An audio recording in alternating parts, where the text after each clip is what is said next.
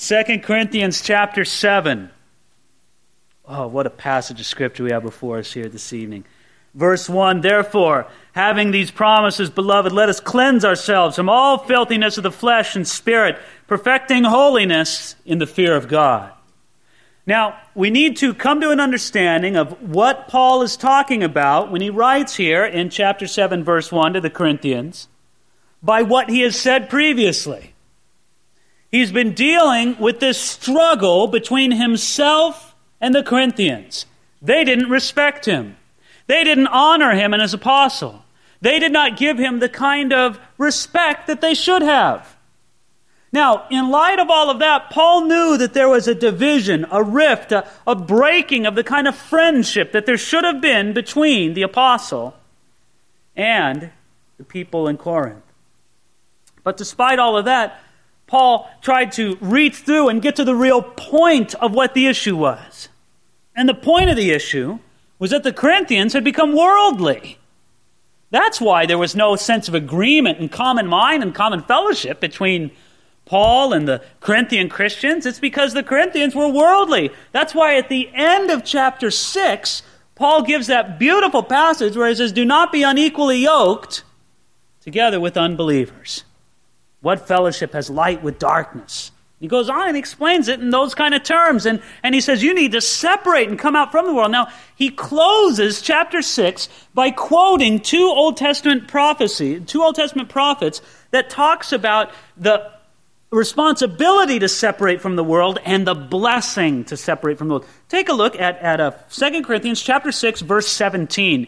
He says, therefore, and he's quoting from the prophet Jeremiah here, he says, therefore, come out from among them, and be separate, says the Lord. Do not touch what is unclean, and I will receive you. I will be a father to you, and you shall be my sons and daughters, says the Lord Almighty. In other words, if you'll just separate from the things of the world, if you just come and set yourself apart to the Lord, He'll bless you. And what will He bless you with? Greater relationship, greater intimacy with Him than you've ever enjoyed before.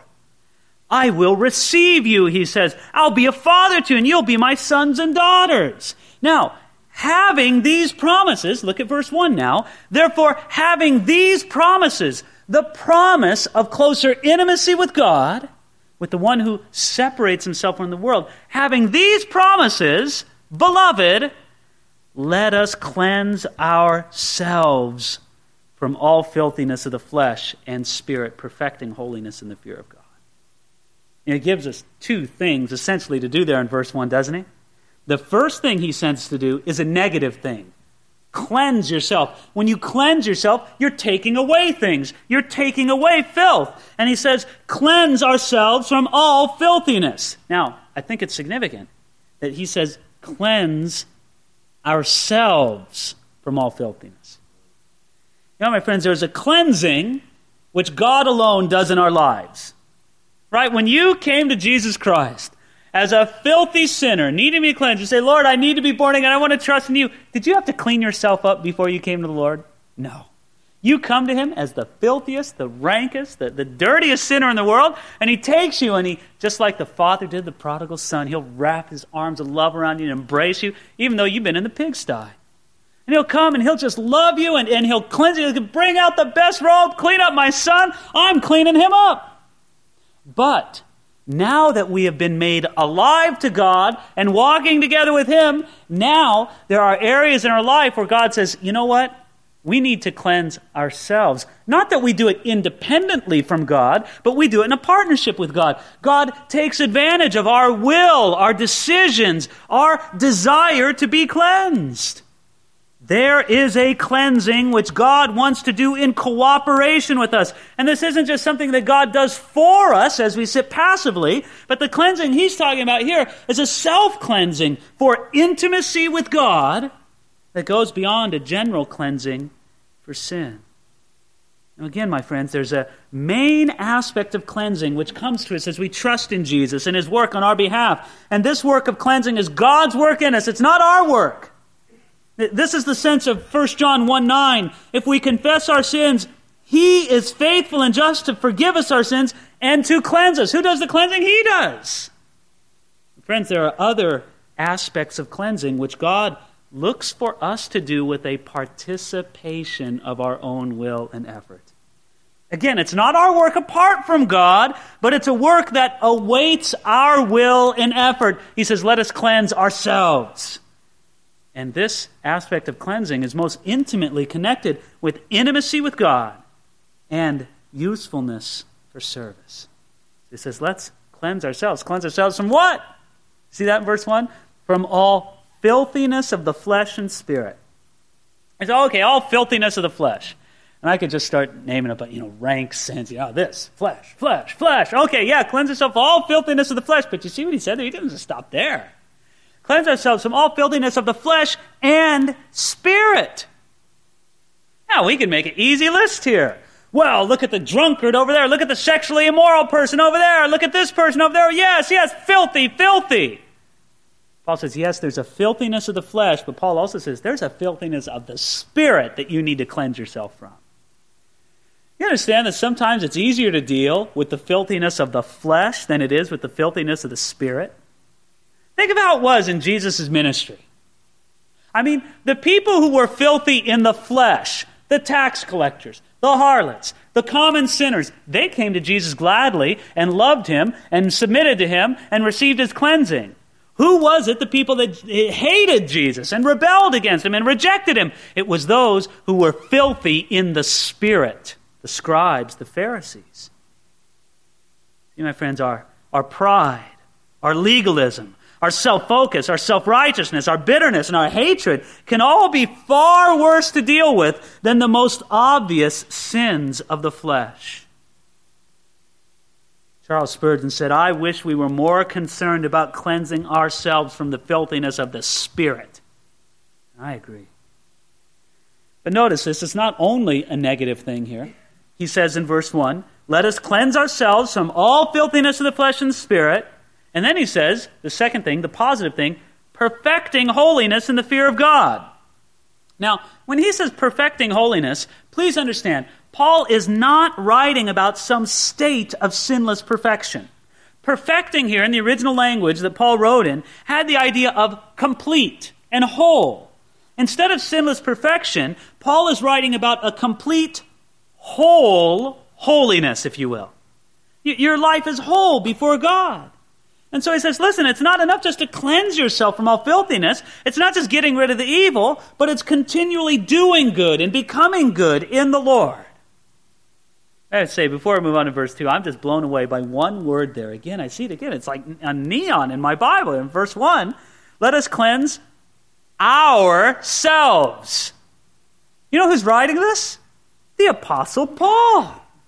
I'm saying, Paul, wait a minute. Are you telling me, Paul, that you will include yourself among these Corinthian Christians? Really now. Paul, are you saying that you need to be cleansed just as much as they do? And Paul would say, yes, I do. You know why that is? Let me read you another quote from Charles Spurgeon.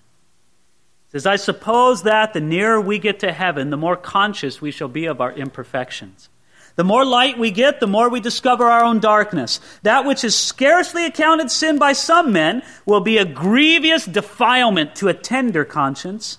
It's not that we're greater sinners as we grow older, but that we have a finer sensibility of sin and see that to be sin in which we winked at in the days of our ignorance. Paul would look at you and say, you know what? I need to be cleansed. Let's throw out this idea of sinless perfection forever. If some guy were to come up to me and say, I had lived for last 5 or 6 years, and I haven't sinned once in word or in thought or in deed. You know what I'd think of that guy? I'd say, well, dude, you just blew it right now. You just boasted, and that's sin right there. We all need to be cleansed, friends.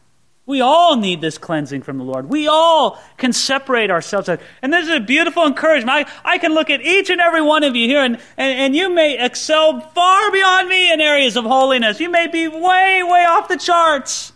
But I can still look at you and say, you need to cleanse yourself and draw closer to God, don't you? Every one of us do. You know what else I think is great about that word, ourselves? It's because I don't know. If you mark up your Bible, don't go scratching that word out and write in there themselves. Right? Isn't that what we want to do? You see, we got to take care that we cleanse ourselves and not concern ourselves with cleansing others. That's what we want to do. Most of the time, honestly, aren't we more concerned with the holiness of other people than we are with our own holiness? What's that? Oh, Lord, give us a heart to cleanse ourselves. It's far easier and much more entertaining to look at other people's faults and to confess their sins and to work on their areas of holiness and cleansing. Oh, but it doesn't bear fruit to righteousness. Therefore, having these promises, beloved, let us cleanse ourselves from all filthiness of the flesh and spirit, perfecting holiness in the fear of God. Now, in verse 2, Paul is going to get very serious about his relationship with the Corinthians, and he says, open your hearts to us. We've wronged no one. We've corrupted no one. We've defrauded no one. I do not say this to condemn. For I have said to you before that you are in our hearts to die together and to live together. See, Paul says, listen, I've been honest with you, Corinthians. I've opened my heart wide open to you. Now open your heart wide open to me. See, Paul's getting at the pinpoint of what the difficulty was between him and the Corinthian Christians. The Corinthian Christians believed a lot of bad things about Paul. They believed that he wasn't really being used by God. They were believing he didn't have the kind of image or authority or power that an apostle should have. But their problem was not an information problem. It wasn't that the Corinthians had bad information about Paul. You know what the problem was? The problem was with their hearts. Their hearts had been open to the world, but not to Paul. That's why Paul says, you're unequally yoked. Break that unequal yoke and open your heart to me. Isn't it funny how we can open our hearts to the things of the world, but close them to God and to the people of God? Now was the time for the Corinthians to open their hearts to him. And Paul says, you've got good reason to. You see verse 2 again? We've wronged no one. We've corrupted no one. We've defrauded no one. Paul's saying this despite what troublemakers may be saying about me. You've got no good reason for criticizing me. I've defrauded, I've cheated nobody. Then he goes on and he adds in verse 3 that I do not say this to condemn. Paul's desire is not to condemn the Corinthian Christians, but to restore the bonds of fellowship between them again. You know, he really loves the Corinthian Christians. Isn't that amazing? I mean, as we've got to know these Christians in Corinth, could anybody here say that they would be as loving towards them as the Apostle Paul? Not me. Oh, my heavens. If I was pastor of this church here, I would have resigned a long time ago. Can you believe that? The kind of things Paul had to put up with from these people? What carnality, what unbelievable worldliness. A man of lesser love would have checked out a long time ago, but Paul really loved them. You know, and because he really loved them, he boldly confronted them. He won't deny that. He really did boldly confront the Corinthian Christians. But he didn't do it to condemn. He did it to really bring their hearts together. And that's what he talks about, his great boldness of speech. Look at verse 4. He says, great is my boldness of speech towards you. Great is my boasting on your behalf. I am filled with comfort. I'm exceedingly joyful in all our tribulation. Oh, wait, Paul. You know, this one, you just want to stop there and, draw the question mark next to it in your Bible. Wait a minute, Paul. What are you getting off on one of your things again here, Paul? Okay, great is my boldness of speech towards you. Great is my boasting on your behalf. Paul says, yes, I have been bold in my criticism of you, Corinthians. I have been. But he says, you know what? I've also been bold in my boasting about you. Boasting? What do you have to boast about? You know what? Hang on, folks. Paul is going to explain in the rest of the chapter what he had to boast about the Corinthians. And it's exciting stuff. It really is. I mean, would to God that somebody could boast over our lives, over the things that Paul is going to boast over the Corinthians about. Matter of fact, when he considered what he had to boast over the Corinthian Christians about, look at what he says there in verse 4. He says, I'm filled with comfort. I'm exceedingly joyful in all our tribulation. For indeed, when we came to Macedonia, our flesh had no rest, but we were troubled on every side. Outside were conflicts, inside were fears. Nevertheless, God, who comforts the downcast, comforted us by the coming of Titus, and not only by his coming, but also by the consolation with which he was comforted in you, when he told us of your earnest desire, your mourning, your zeal for me, so that I rejoiced even more. You see, let's get the picture here. Paul's saying that despite the many trials I'm facing, trials from within, trials from without, I can find joy. And part of the joy that I have is hearing the good news from what God is doing among the Corinthian Christians. Matter of fact, Paul says that news is so good that I can tell you I am, in verse 4, look at it, I am exceedingly joyful in all our tribulation. You know what that is literally in the original language that Paul wrote in? He says literally, I superabound in joy. It's like extra super duper joy is that he has. That's what he's saying. I superabound in joy. He's saying, I have joy beyond expression. That's wild. First of all, it's wild just to consider that anybody can say, I superabound in joy in all our tribulation. What, are you sick? Right, he's talking about tribulation. You know, I'm not going to... I superabound in joy whenever I can take the kids to Disneyland. He's not talking about that. He's talking about tribulation. Now, for some of you taking the kids to Disneyland, that is tribulation. But friends, you understand what I'm getting at here. Paul is talking about his tribulation, his conflict. He describes it there. In verse 5, we came to Macedonia, our flesh had no rest, troubled on every side, outside were conflicts, inside were fears. He goes, you know what, in the midst of all of that, I was not a little bit joyful. I wasn't a little bit happy. I wasn't a little bit cheered up. I was exceedingly joyful. Some people think that God wants us to endure tribulation with a blank, stoic face. Go ahead. Hit me with the trials. I'm ready for it. And there you're going through the trials. I'm loving God. I'm loving Him all the way. It's that stiff upper lip kind of thing, right? Nothing's going to get me down. I'm dead on my course. You know what? That's not what God wants. God wants you to go through your trials with exceeding joy. What? Well, it can happen. You know why?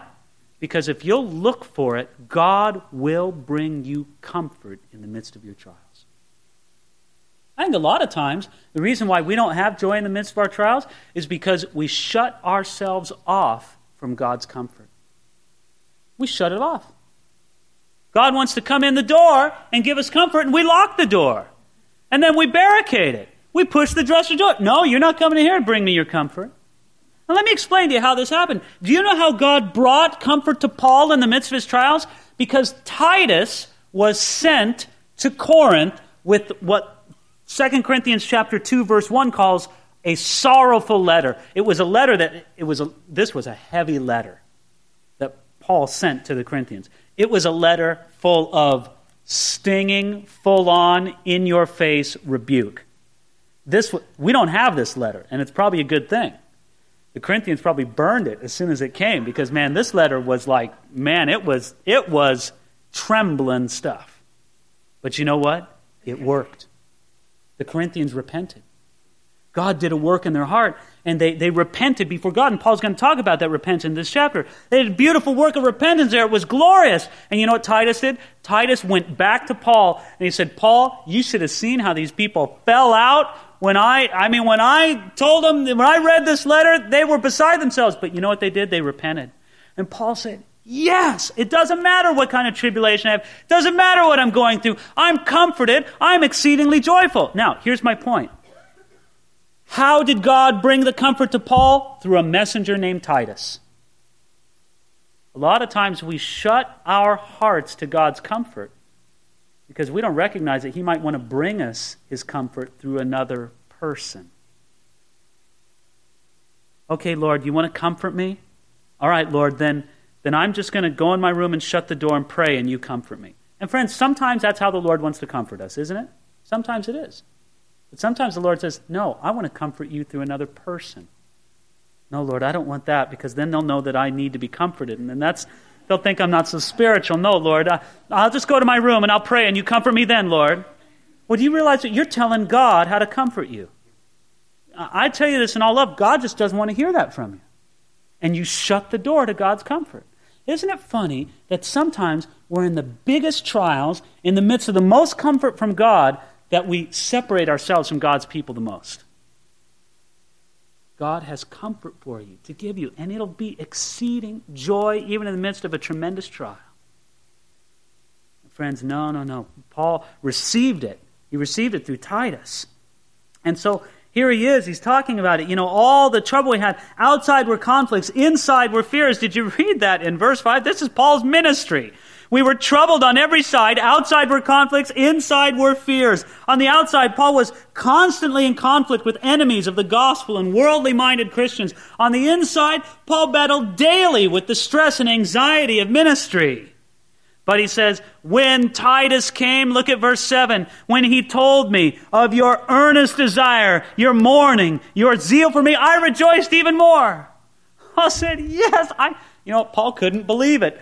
The Corinthians repented. I can't believe it. That would put Paul on a spiritual high for weeks, knowing that that's how great God was, that He could make even the Corinthians to repent. It's like, unbelievable. This is fantastic. I'm comforted, even in the midst of all my trials, having this good news. Well, now, in verse 8, he's going to talk more about this letter that he sent by the hand of Titus. He says, for even if I made you sorry with my letter, I do not regret it. Though I did regret it, for I perceive that the same epistle made you sorry, though only for a little while. You see, again, this is the letter that Paul sent by the hand of Titus. And when Titus came back and told him, Paul says, you know what? I do not regret it, though I did regret it. Paul, what are you talking about? Almost sounds like a politician here, right? Out of both sides of his mouth. No, but makes a lot of sense when we realize the context of what Paul's talking about. When Paul first wrote this sorrowful letter carried by Titus, he didn't enjoy the idea of being so confrontational to the Corinthian Christians, even though they deserved it. He goes, I kind of regret it. I put that letter in Titus's hand and he left and, okay, and he mixed feelings. But when Titus came back, he didn't regret it at all. He knew that God had used it. Paul was happy for the effect that the letter had. That's why he could write, I do not regret it. And he says that the same epistle made you sorry, though only for a little while. No, just for a little while. Yeah, it made you so. Repentance and the sorrow that it brings and the pain, that conviction of the Holy Spirit, it hurts, doesn't it? This is interesting. When we sin, there's a pleasure in sin, isn't there? A lot of sin there is. There's a pleasure in it. But it's a pleasure that passes quickly, but the sorrow from it remains. Now, when God is working on our heart in conviction, there's a sorrow that comes from that, but the sorrow passes quickly, and then the pleasure abides forever. God knows how to pour that oil of gladness into broken hearts. So Paul says, look, I know that I broke your hearts with this letter, but it's what had to happen.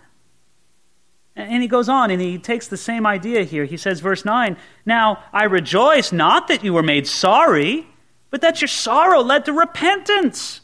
For you are made sorry in a godly manner, that you might suffer loss from us in nothing. Oh, please notice this. He says, not that you were made sorry, but that your sorrow led to repentance. Friends, Paul is making a very clear separation between two things here. Between sorrow and between repentance. Do you understand that sorrow and repentance are not the same thing? One can be sorry for their sin without repenting from their sin. Sorrow describes a feeling.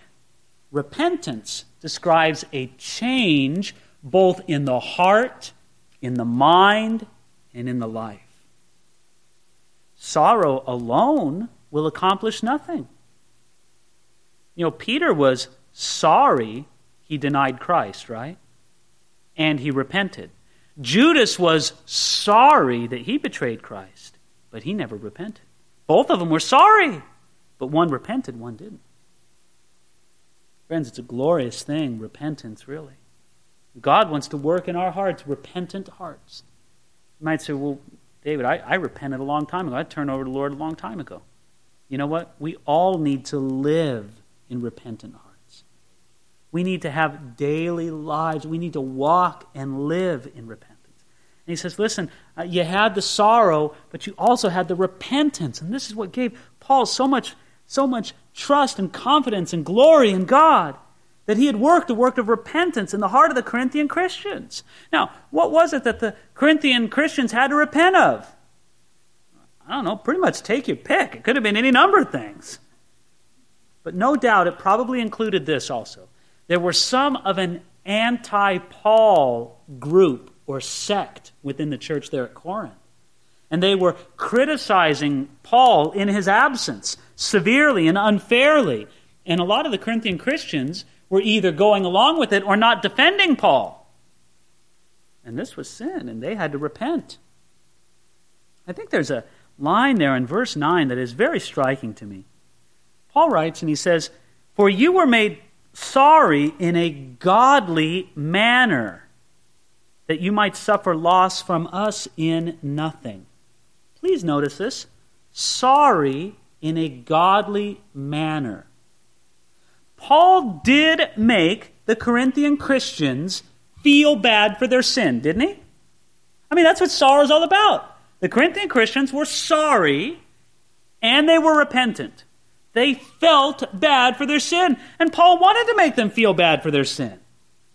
But friends, Paul did this in a godly way. Look at it.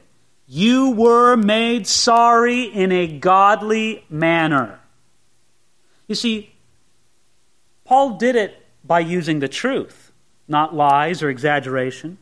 He was honest. He didn't use hidden agendas or manipulation. Paul simply told the truth in love. But let me tell you something, friends. Not every preacher or not every person can say the same as Paul. And it isn't right to make somebody sorry in an ungodly manner. There's some of that going on in pulpits and in interpersonal relationships, and it's not right. And you know why it isn't right? Paul tells you why in verse 9. "For you were made sorry in a godly manner, that you might suffer loss from us in nothing." In other words, if Paul would have used an ungodly manner to produce sorrow in the Corinthians, then there would have been a loss in the personal relationship between him and the Corinthians. You see, you may succeed in making somebody feel bad by using lies or exaggeration or manipulation or anything you want to use that's not of God. You may succeed. They may feel terrible. But the relationship that you have with that person will suffer loss. So you know what? You'll win the battle. I made them feel sorry. You're going to lose the war.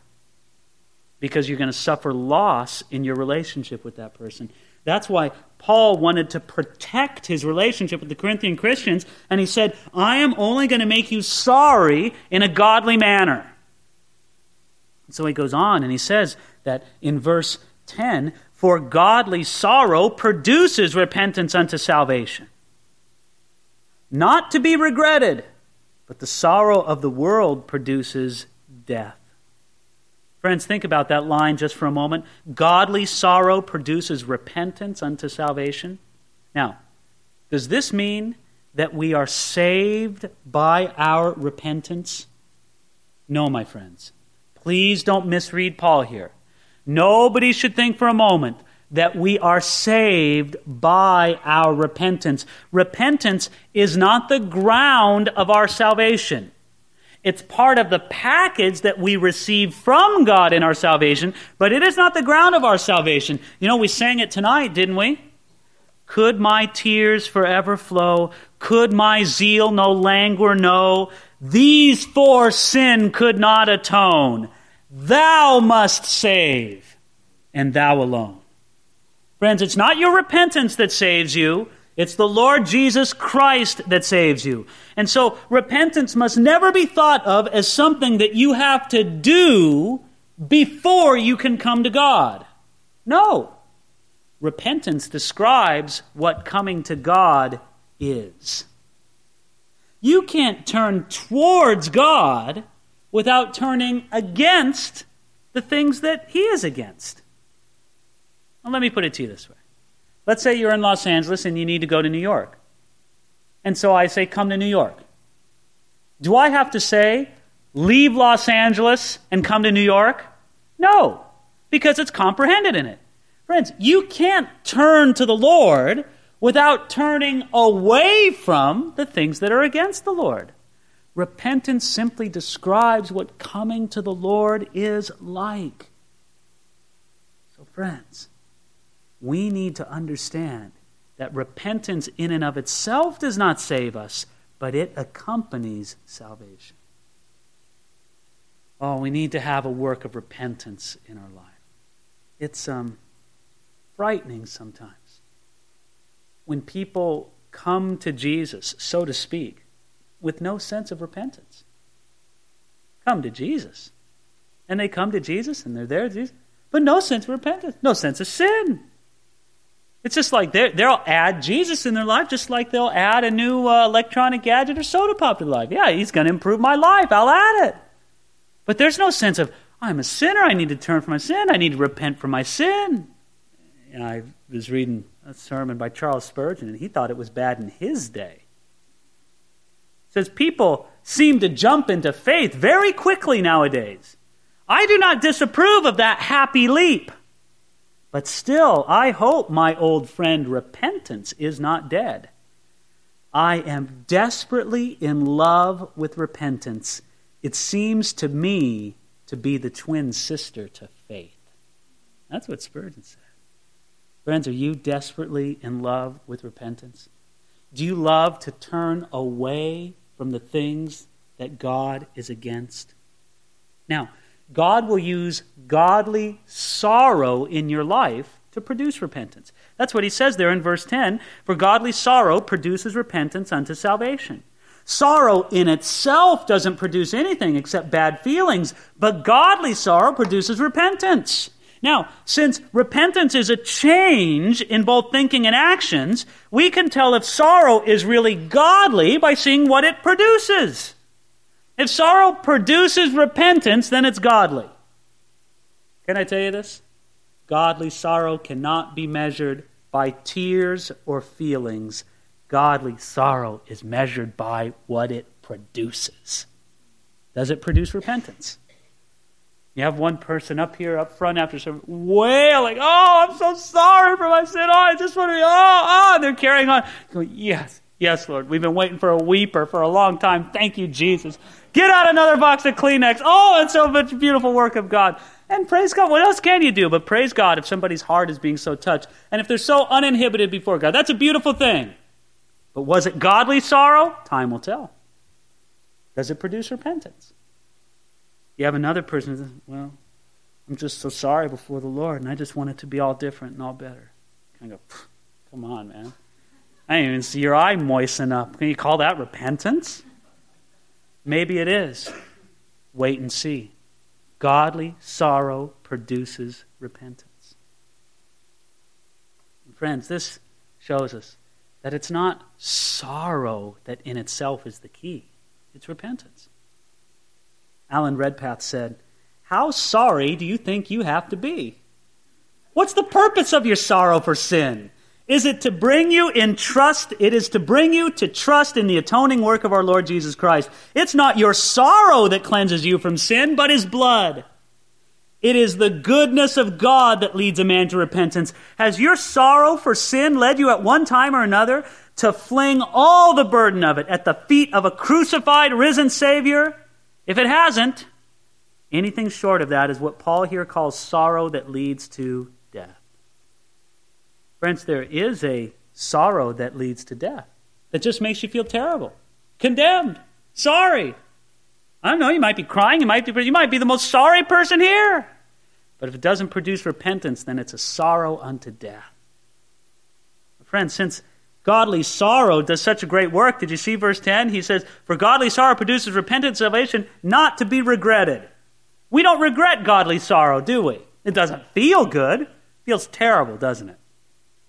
Friends, we don't regret it.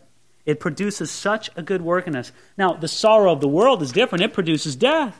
But godly sorrow produces repentance unto salvation.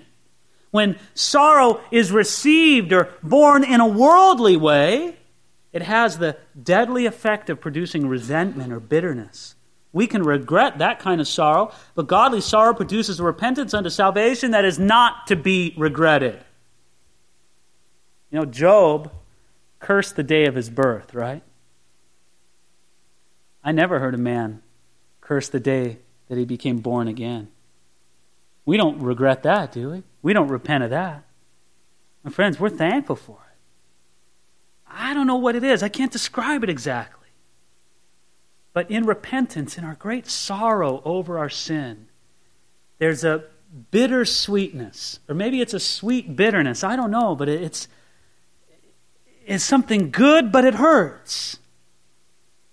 But I don't know of hardly anything better than to go to my Father in heaven and just sort of lay my head on His shoulder and say, Father, I have sinned, but you've forgiven me. Oh, how I love you. I mean, it hurts, but it's so right. It's so good. Now, if you want to see how great a work this repentance did in the Corinthians, look here when he says, verse 11. For observe this very thing, that you sorrowed in godly manner. This, so you can tell that sorrow was a godly sorrow and produced repentance unto salvation. What diligence it produced in you, what clearing of yourselves, what indignation, what fear, what vehement desire, what zeal, what vindication. And all these things you proved yourselves to be clear in this matter. You see, these things that he mentions in verse 11 show that the repentance and the sorrow of the Corinthian Christians was unto salvation and not unto death. What's the first thing he says there in verse 11? What diligence? You know, godly sorrow produces and repentance shows diligence. Now, do you know what it means to repent? It means to turn around. It means you're facing in one direction and you turn around the other direction. It means to think one way and then you turn and you change your mind and think another way. Well, friends, you got to have diligence if you're going to repent right before the Lord, don't you? You can't say, okay, I'm going north. No, I'm going to turn and go south. You walk 5 steps south and go, no, maybe I'll go east. No, I don't know. And that's the whole way the other thing. You need diligence, don't you? Listen, you may have repented once. Are you walking in that repentance? Repentance is something that we should walk in all the time.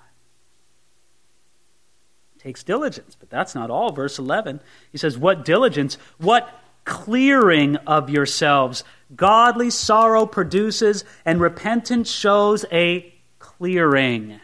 Isn't that beautiful? Don't you want to be cleared before the Lord? Cleared of guilt and shame from knowing that we've brought our sin to God and now we're walking in the right way. You see, that's why the burden of guilt is upon you, perhaps, because you never really repented. Oh, sure, you've done this or that. You've made your promises. You made your vow. You said, I'll even come to church Wednesday night, God, anything. But that's not the same as repentance.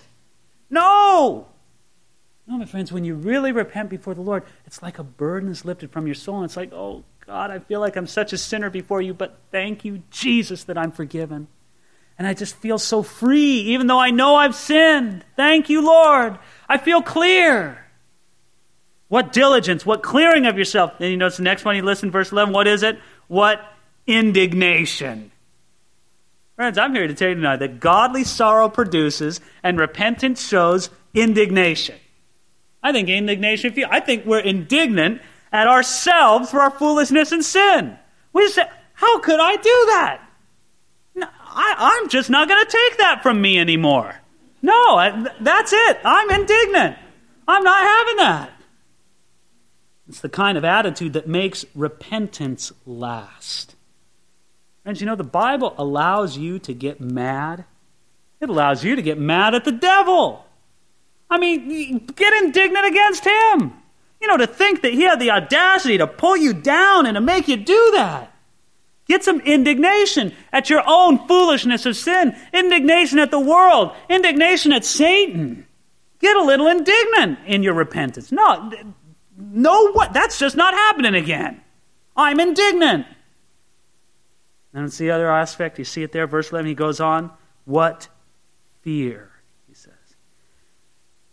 Now, it's interesting because when he says what fear, he could be talking about any kind of fear, right? There's a lot of different kinds of fear in the Christian life. There's a fear of God. But you know, I don't think he's talking about it. I'm going to speculate just here for a minute. And I think the fear he's talking about is the proper and healthy fear of sin. A fear of falling into the same sin. And a fear of our own weakness towards sin. I think that's what Paul's talking about. So I say, what diligence, what clearing of yourself, what indignation, what fear. And then he goes on again, verse 11, what vehement desire godly sorrow produces, and repentance shows a vehement desire. This is a heart that really desires purity and godliness and doesn't want to sow anymore. Friends, the vehement desire is expressed a lot of times through heartfelt prayer and total dependence upon God. So friends, it's vehement desire. He goes on there in verse 11, what zeal godly sorrow produces, and repentance shows zeal. You know what the Greek word there is for zeal? It has the idea of heat, of something being hot. Well, friends, we're hot towards God and His righteousness. We're hot against sin and impurity. And instead of laziness, instead of this lukewarmness, we have a zeal in our walk with the Lord when we repent. And then he goes on, and the last sort of thing he lists there, he goes, what vindication. Friends, isn't that glorious? Godly sorrow produces, and repentance shows vindication. You are vindicated as a Christian when you repent. Say, oh, no. You see, you don't know I sinned. You don't know about my sin. You know, what do you mean? How could I be vindicated as a Christian? Do you see my sin? No, my friends, you are vindicated as a Christian because even though you sinned, you repented.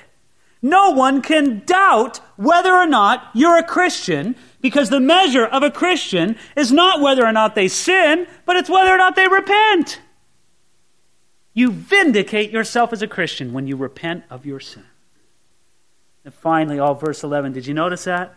He says, in all things you proved yourself to be clear in this matter. Now, when repentance is marked by the preceding characteristics, when it has the diligence, the clearing of yourselves, the indignation, the fear, the vehement desire, the zeal, the vindication, when it has all of that, you are clear of guilt and sin. The stain of sin is gone. It's just gone. You can feel it and other people can see it. People can just see it. The burden of sin isn't on you anymore. I got news for you, folks. The burden of sin, it's just going to plain make you an uglier person. I mean, uglier looking. It will. Put all these lines on your face. Put this scowl on your face. Put this hunted, fearful expression on yourself. Say, why don't you, listen, before going to that plastic surgeon and spending all those thousands of dollars, why don't you just get clear before the Lord, and that'll help the appearance of your face 100-fold. Yeah, then if you got to go to the plastic surgeon, well, get that out of the way first. But listen, my friends, you get the idea here, don't you? It's a clearing. You prove yourself to be clear. Charles Spurgeon wrote, happy is that man who has had enough of the sting of sin to make it sour and bitter to him all the rest of his days. So that now, with a changed heart and renewed spirit, he perseveres in the ways of God, never thinking of going back, but resolved through floods or flames to force his way to heaven by divine grace, master over every sin that assails him. That's what God wants to develop in us, is a determined repentance. So he says, in all things you proved yourself to be clear. Might I say that it was their actions of repentance that proved them to be clear. It wasn't feelings, it wasn't words, but it was actions. So, it goes on now, verse 12. Therefore, although I wrote to you, I did not do it for the sake of him who had done the wrong, nor for the sake of him who suffered wrong, but that our care for you in the sight of God might appear for you. Paul's saying, you know why I wrote that sorrowful letter for you? It wasn't to take sides in a dispute that was among you Corinthians. No. My purpose was to demonstrate my concern for you, how Paul loved these people. I don't know if there was ever a church that Paul loved more, and I don't know if there was ever a church that was less worthy of his love. But he loved these people. So, wrapping up the chapter here, verse 13. Therefore, we have been comforted in your comfort, and we rejoiced and we rejoiced exceedingly more for the joy of Titus, because his spirit has been refreshed by you all. For if in anything I have boasted to him about you, I am not ashamed. But as we spoke all things to you in truth, even so our boasting to Titus was found true. And his affections are greater for you, as he remembers the obedience of you all, how with fear and trembling you received him. Therefore I rejoice that I have confidence in you in everything. Friends, Paul says, you know what? When Titus came back, he was refreshed by you Corinthians. Now, that was a mind blower right there. I got the feeling that these Corinthian Christians were the kind of people that would just kind of suck all the life out of a minister. You know, and Titus would come back normally from the Corinthians just be, oh, Paul, I need a vacation, man. I just spent 2 weeks with the Corinthians. But not this time. This time, Titus came back and he was refreshed. He was so pumped about the work that God was doing among the Corinthians that he was, yes, I'm back, I'm refreshed. And Paul says, you know what? I boasted to Titus about you guys. I said, hey, they're going to come through. I bet Paul was just kind of wishful thinking right there. Oh, yeah, Titus, they'll do fine. Paul's saying, I don't know what I'm saying, but yeah, they'll do fine. And you know what? They proved good on Paul's boasting. And so he says, listen, Titus loves you more than ever now. Look at verse 15. His affections are greater for you as he remembers the obedience of you all. Titus isn't mad at you. He probably saw the Corinthian Christians at their worst. You know, my sense of this is when Titus delivered that sorrowful letter and he delivers it to the Corinthians, and they say, well, Titus, aren't you going to read it to us? And Titus says, okay, I'll read it to you guys. And he reads it, and man, it is just boom, boom, boom. I bet those Corinthian Christians were like, who is this Paul? Who is he talking to us? I bet it seemed like a riot there for a minute, and I bet Titus saw those Corinthian Christians about at their ugliest. And then, you know what? Then the Spirit of God started doing a work. And wait a minute, you know what? Maybe he was right about this. God's Spirit started doing a work, and before you knew it, those Corinthians were humbly repenting before Titus, before Paul, even though he was at a distance. They humbly repent, and Titus saw them at his worst. Titus saw them at their best, and he says he loves you more than ever now. And so he says, hey, look at it, how he ends it there in verse 16. Therefore I rejoice that I have confidence in you in everything. Now, Paul gets pretty sarcastic in the book of 2 Corinthians. And you kind of say, Paul, are you putting them on now? And can you imagine Paul saying this to the Corinthians? I rejoice that I have confidence in you in everything. Yeah, right, Paul, you're smirking like crazy as you write that, right? No, I don't think he was. I think he was simply trying to encourage the Corinthians, showing them that he is convinced that their repentance was genuine. They needed to hear this from their apostle. They're like, gee, Paul, you really think so? You really? And think about it. Think about how this chapter ends. This chapter ends in victory. Paul is saying, I have confidence in you in everything. God did this glorious work in you. It's fabulous. Now, in the beginning of 2 Corinthians, there's not a lot of victory. Paul's hitching up his pants, and with that sorrowful letter he wrote before 2 Corinthians, I'll tell you, there's a lot of confrontation that had to go on, wasn't there? What was the difference? What brought the Corinthian Christians from this place of sin that needed confrontation to the place where Paul says, I rejoice about you in everything. I'm confident in everything. What was the difference? Repentance. Godly sorrow and repentance. Friends, repentance isn't the kind of thing that you do just once when you come to Jesus. Repentance is a road that God puts us on. And I don't want to know if you have repented. I want to know if you're walking in repentance tonight. That's where the Lord wants us to be. Friends, He'll pour out His Spirit upon us as we do that. So let's pray. And that's what God works that in us right now. Lord God, we come to you tonight in the name of Jesus, just grateful for who you are, the work you do in us, Lord.